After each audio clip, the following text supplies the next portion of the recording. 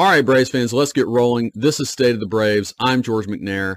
And before we get into this episode, I just want to encourage you guys once again. Well, first, I want to thank you guys for your support, but I do want to encourage you once again, especially if you are watching on YouTube, to continue to share this podcast with Braves fans in your life. I am trying to get to 500 subscribers by the end of this postseason. That's the goal that I would love to accomplish, and you guys are number one how I will get there. So please help me out, guys.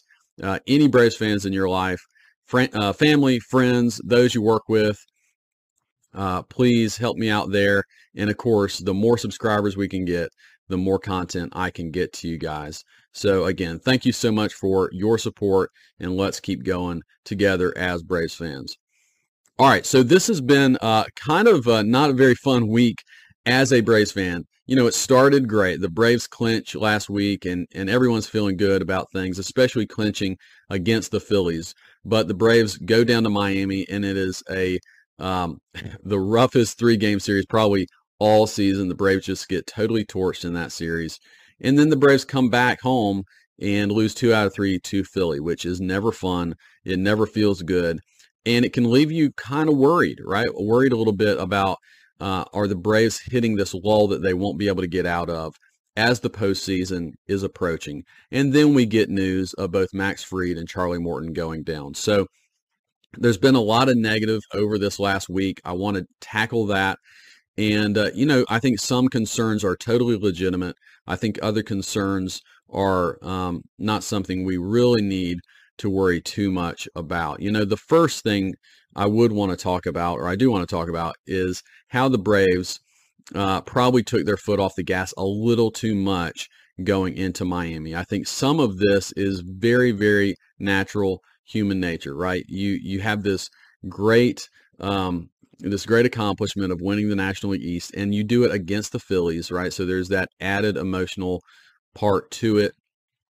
And you have a day off the very next day after your celebration, and you're in Miami for that day off. So who knows what the Braves were doing during that day off, right? And then even playing in Miami, I mentioned this last episode, but it's a weird place to play, on top of the fact that Miami themselves are fighting for a playoff spot and have been playing well.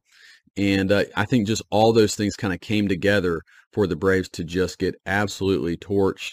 They never seemed like they were emotionally in that series at all. But then, of course, you come home and it's hard to just, turn on the switch, flip the switch, and suddenly start playing really high-level, focused baseball once again. And they really didn't do that. They weren't able to do that against the Phillies either. The final game of that series, the Braves come back in the 8th inning. Looks like they might win the game. They get a runner thrown out in the 9th. And then the Phillies end up winning that game in the 10th, and it's just a total downer. So, of course, all of this is within the perspective that the Braves have already won the National League East, right? The Braves have already clinched a postseason bye. They are, however, still fighting for the best record in the National League and the best record in baseball. They have a lot to play for. And as I've said, you really want to be playing well and playing tight going into the postseason. So, some people will say health is really the only thing that matters. I've heard, the argument that it doesn't really matter how you finish after you clinch it all. It's just about, once the postseason starts, it's a totally new start. I don't know that I totally buy that. I do understand generally that argument. The Braves, when they won the World Series in 2021, did not finish the end of the regular season totally on fire. The Phillies, it wasn't like they were on fire going into the postseason year, then they go all the way to the world. Generally, you want to feel good about where you are. Do I still think that feel good about that? Yes. Do I think some things that are coming down the pike here just at the end of the season are causing some areas of question to come up? Definitely so. And so we're going to address those. And I think all of the questions revolve around the pitching staff, right? You feel good about this offense. They are historically good. Even some guys who've quieted down. I mean, the catching tandem hasn't hit all that well in the second half. You've got a couple guys who aren't doing all that much with the bat recently, but this is a historic offense that you feel very confident with. So it is really all about the pitching staff, both the starting staff now and the bullpen, which has been shaky all September. So let's start with the pitching staff. And of course, the news that both Max Fried and Charlie Morton are having finger issues. So Max Fried, he misses a start. They skip a start because of a blister issue. This is something he's dealt with in the past, and apparently it's cropping up here right at the end of the season. Great timing, of course, on that. But he skipped a start, then he came back against the Nationals just a couple nights ago, pitched great, but then apparently in the 6th inning was feeling the blister coming back. So the Braves shut him down and put him on the IL to end the season. So of course, Fried will be able to come back to make his postseason start. And yet, you don't know how this blister is going to affect his pitching performance. Hopefully, it will heal and disappear before this start happens, but it could pop back up, right? And it could be something that for the postseason could really affect him. Hopefully not, but we just don't know. Is it a major concern for me? No. Am I really concerned that Fried is going to miss his last start or two of the regular season and he won't be sharp enough in the postseason? I would prefer him to start games leading into the season and not have a huge break. But I'm not as concerned with him just because he has proven in the past to be able to take a start or two off and come back really sharp. And his arm is certainly very fresh, and I feel really good generally about where Fried is in his performance going into the postseason. So it's not the best thing to happen, of course, but I'm not incredibly concerned about Fried. Now, Charlie Morton might be a different case, okay? So, of course, he comes out last night against the Nationals after just 1 inning. I was super concerned when that happened, and, you don't know what's going on. So it comes out that he came out with discomfort in his right index finger after the very first out of the game was recorded. He started feeling this. He was able to get through the first inning, but then shut it down after that. Some part of me thinks that the Braves are just taking an abundance of caution here, just like with Fried. They're not going to push anything that doesn't need to be pushed, right? Especially with a 39-year-old Charlie Morton. But the fact is they're doing x-rays and MRIs, and when you start doing that stuff, it must be at least potentially more serious than like a Max Fried blister or something just that's kind of random. So they did the x-ray on Morton. That came back negative, but they are doing an MRI on the finger today. I would assume to determine any ligament damage. So we can hold our breath.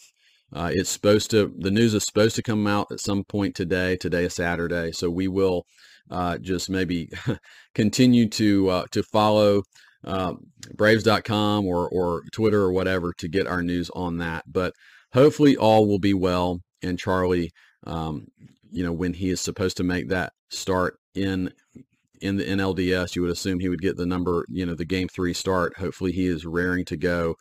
I do worry a little bit more about him in terms of being fresh. As you guys know, he can be kind of start to start with his command. And he didn't start this past game very well too, but of course you start thinking if he was having discomfort with that finger, that explains some of that. But suddenly, if Morton is out, I mean, let's just say worst case scenario, Morton's done for the season with a significant finger injury, then Kyle Wright and Bryce Elder become way more important to what the Braves are trying to do to get to a World Series and to win a World Series.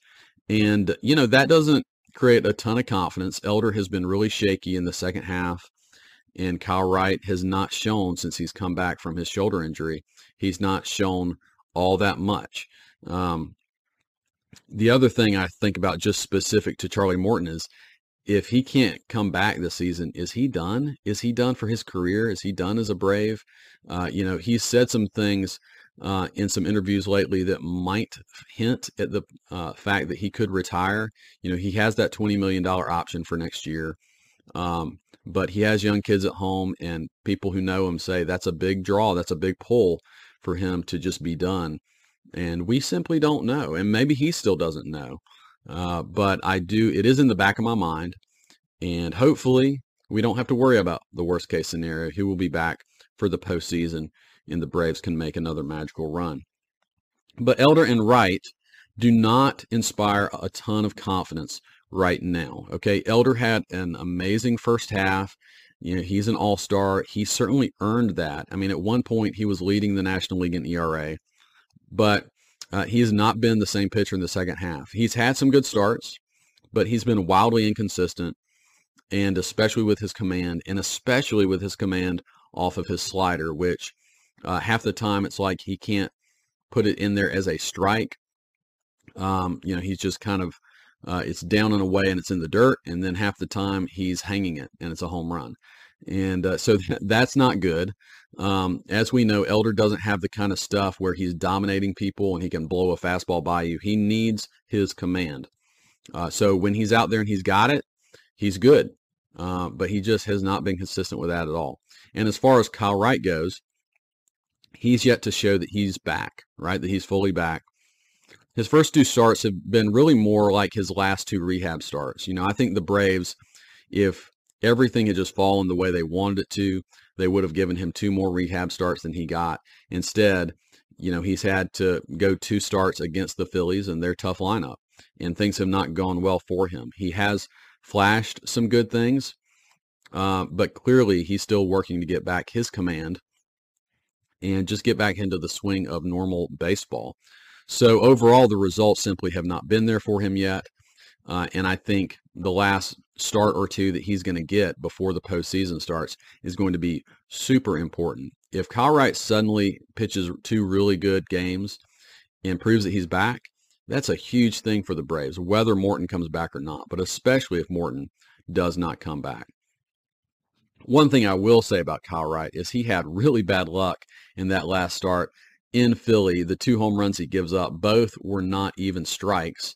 One, the guy swung at a fastball at his neck and somehow put it out the opposite way to right field. And then Bryce Harper on a curveball off the plate away just puts a good swing on the ball and hits it out the other way as well. So, those 2 are not evidence that Kyle Wright doesn't have good stuff. We know that Kyle Wright fully 100% is the best option for your number 3, number 4 starter. He has great stuff. He won 21 games last year, but he just hadn't shown it yet since coming back from injury. So hopefully in these last starts, he can do that. So when you start thinking about the playoff outlook for the starting staff, look, like I said, I'm not too concerned about Fried, though you prefer this blister issue not to be there right now. But the fact is, I still feel good if Fried and Strider are full go, and even if Charlie Morton is out, I still think the Braves have a real good shot at getting to and winning the World Series. A fully healthy Charlie Morton with those other 2 guys, it changes the game that much more in the Braves' favor. But this is not the be-all, end-all, I don't think, to determine the Braves' fortunes. It would be harder. It would put more pressure on the bullpen, which obviously has not been very good in September, and it would put more on the offense. But the good news there is the Braves have the best offense in baseball, and the Braves have proven that they can go against really, really good pitchers, like recently, going against the Phillies pitchers and guys like Wheeler, and putting up 6 runs on them. So they can do that. They're capable more than any other offense in baseball. And it would not shock me if the Braves offense simply took them all the way to a World Series title. The other thing that you can do in the playoffs, if you do have to go more to Elder or Wright, is you can have a quicker hook in the playoffs. There's more, there are more games or more days off in between games, and you can lean on your bullpen a little bit more to get through a game. If, let's say, Elder can only go 3 or 4 innings and he's giving up a few runs, you get him out early. And if your bullpen is pitching well, and of course, I know that's a big if right now, but if your bullpen's pitching well, you can get through that game and still win that game. And that's, kind of like what happened yesterday against the Nationals. You have to take Morton out after an inning. The bullpen wasn't spectacular, but the offense scores 9, and you win the game 9-6. The other guy that is just in the back of my mind, if this pitching staff, if Elder and Wright especially don't prove themselves near the end here, AJ Smith-Shawver, I still think he's waiting in the wings, and I still think he is a wild card in terms of having a different starting option, a guy with great stuff who, if you needed him to make a spot start, you're in way better position than guys. Remember, even when the Braves won the World Series in 2021, who started World Series games? Tucker Davidson started a World Series game, right? Dylan Lee started a World Series game. Would you feel better suddenly if you needed to lean on AJ Smith-Shawver to start a game? I'd feel better about that than those other guys, and they made it work, right? And they won the World Series. So again, it's not how you would want to draw it up, but I do think the Braves still, in terms of their starting staff, as long as Fried is fine, the Braves are in better position than they were even in 2021. So that's the optimistic look, and I do think it's legitimate. But I am less optimistic about the bullpen. Now, a good thing that has happened recently is Jesse Chavez has returned from the injured list finally, and in his first appearance out of the bullpen looked very good. He goes 2 1/3 innings, no earned runs, only gives up 1 hit and 1 walk, and just honestly looks like he's back. And we want to see him make a few more starts, a few more appearances before the end of the season to kind of check every box that you want him to check. But if you have a healthy, effective Jesse Chavez that you can bring in out of the bullpen, it's just one more bullet in your gun that you can go to. And it's really important for a bullpen that has been struggling, that I think is probably wearing down a little bit, just to get another arm, effective arm in that bullpen. So if he can remember last time I talked about the Braves needing 4 or 5 guys that they can fully trust coming out of that bullpen in October. And Chavez clearly can be one of those guys, right? You need 4 or 5 guys. And if he can be one of them, you're adding him and you're dropping a guy. I think I mentioned Tonkin last time as a guy I was kind of iffy on because he hasn't pitched quite as well. Drop him out of those top 4 or 5 slots and you put Chavez in there instead. You're feeling a lot better about the guys at the top. So Chavez and, AJ Minter and Iglesias and, probably Pierce Johnson. And I don't know who the number 5 guy would be, but you could battle it out and maybe see who's pitching the best going into October. You also have Nick Anderson as another wild card who might be able to come back at some point in the postseason. I think he's a little iffy. The timing is just tough as he is making some rehab starts currently in Gwinnett, but we'll see on him. But Chavez is super important, not just for what he gives you on the field. Of course, that's really important. And he can give you multiple innings out of the bullpen like he did in this first appearance back. But he provides a huge lift in the clubhouse and in the bullpen. And I think bullpen, more than any other piece of any clubhouse, is all about vibe. And bringing back Chavez for those guys who've been struggling some recently, right? I think it's going to relax them. And I think you're probably going to get a better performance out of the bullpen in this last week leading up to the postseason. All right, guys, on some brighter news, let's focus a little bit on Ronald Acuna. And of course, last night against the Nationals, Acuna makes some more history. He hit his 40th home run, which, it culminates this amazing season with 40 home runs. And now he becomes the 5th player in baseball history with a 40-40 season. Of course, Ronald has way more than 40 stolen bases. He currently has 68. So he is the only player in baseball history with a 40-60 season. And he is knocking on the door of becoming the first player for a 40-70 season. Man, just what an amazing, amazing season for Ronald Acuna. Where will he finish? Will he set the Braves record for 73 stolen bases, passing Otis Nixon? He's certainly got a shot at it. He has proven that his legs are fine. He missed a couple games in Miami with a little bit of a strained calf muscle. He looks totally healthy, raring to go. And I would not put it past him, guys, to set that record. and maybe hit a couple more home runs while he's at it. You probably saw this on social media, but if you're not on social media, just really cool video coming out of in his hometown of in Venezuela, them just going nuts after he hit his 40th home run. It just clearly matters a lot to that country and to Ronald. I mean, it was really cool to watch him go around the bases, raising his hands, pumping his fists.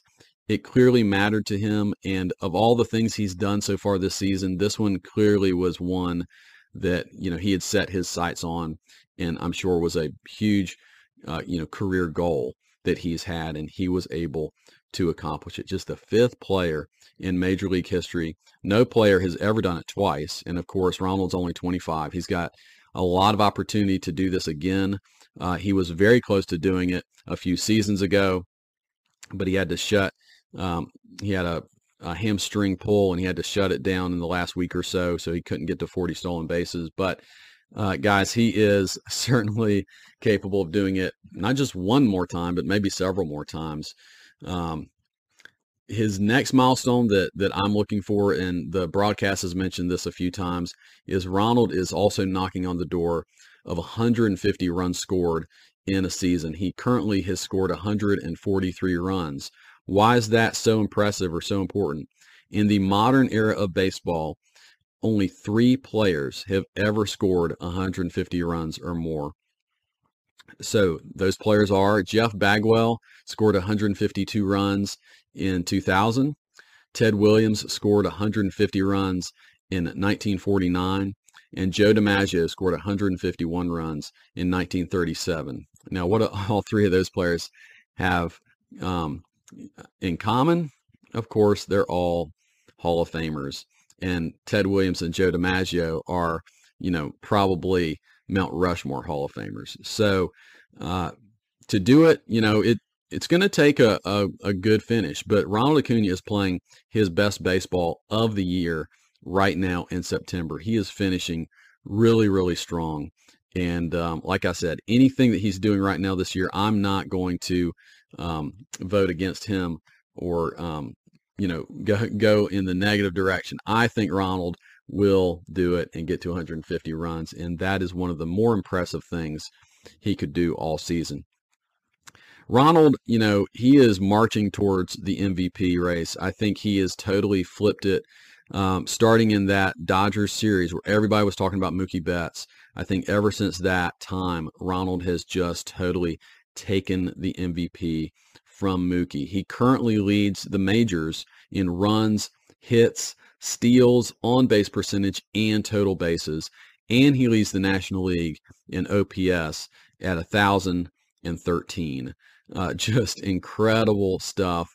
The only other 40-40 season, so remember, there have been 4 other guys with a 40-40 season. Barry Bonds is the only other 40-40 guy who also hit over 1,000 OPS in a season. That was in 1996. Bonds actually probably should have won the MVP that year, and he only finished 5th. He finished 5th. Kim Caminiti won the MVP in 96, which I forgot that Caminiti ever won an MVP. He was probably on steroids at the time. Caminiti, came out later in his career and admitted that.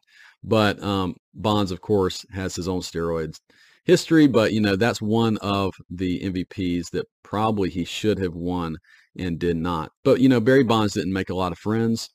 And sometimes I wonder, especially earlier in his career, if he missed out on some MVPs just because nobody really liked him. Meanwhile, back to Ronald Acuna. He's also closed the gap in WAR. So if you're a pro Mookie Betts guy for MVP, the main thing you really have to look at is wins above replacement. And really all year, Mookie has led Ronald in that, especially over the last couple months. But suddenly, the gap has narrowed greatly. Okay, so Baseball Reference WAR, Mookie is at 8.1, and Ronald is all the way up to 8.0. At Fangraphs WAR, it's a little bit of a difference. Mookie still at 8.1, but Ronald is at 7.8. The thing with Mookie Betts and what gives him a little more WAR probably in every season that he'll play, he's a terrific right field defender, but also he plays some second base. And middle infielders, if you're a good middle infield defender, you're going to accumulate some more defensive WAR. And so I really think that's probably where the difference is. But if you're judging these guys on offensive standard, it is all about Ronald Acuna and what he has done this season.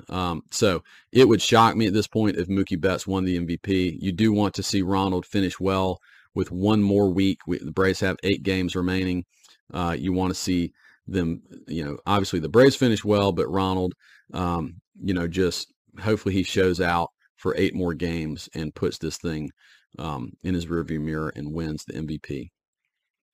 So one thing that's coming up, guys, that could complicate the end of the season for the Braves is that the weather in Washington is not good for these last 2 games. In fact, the Saturday game has already been postponed. There's a tropical storm on the horizon, and right now they've scheduled a doubleheader for Sunday, but I would be shocked if they were able to get those games in.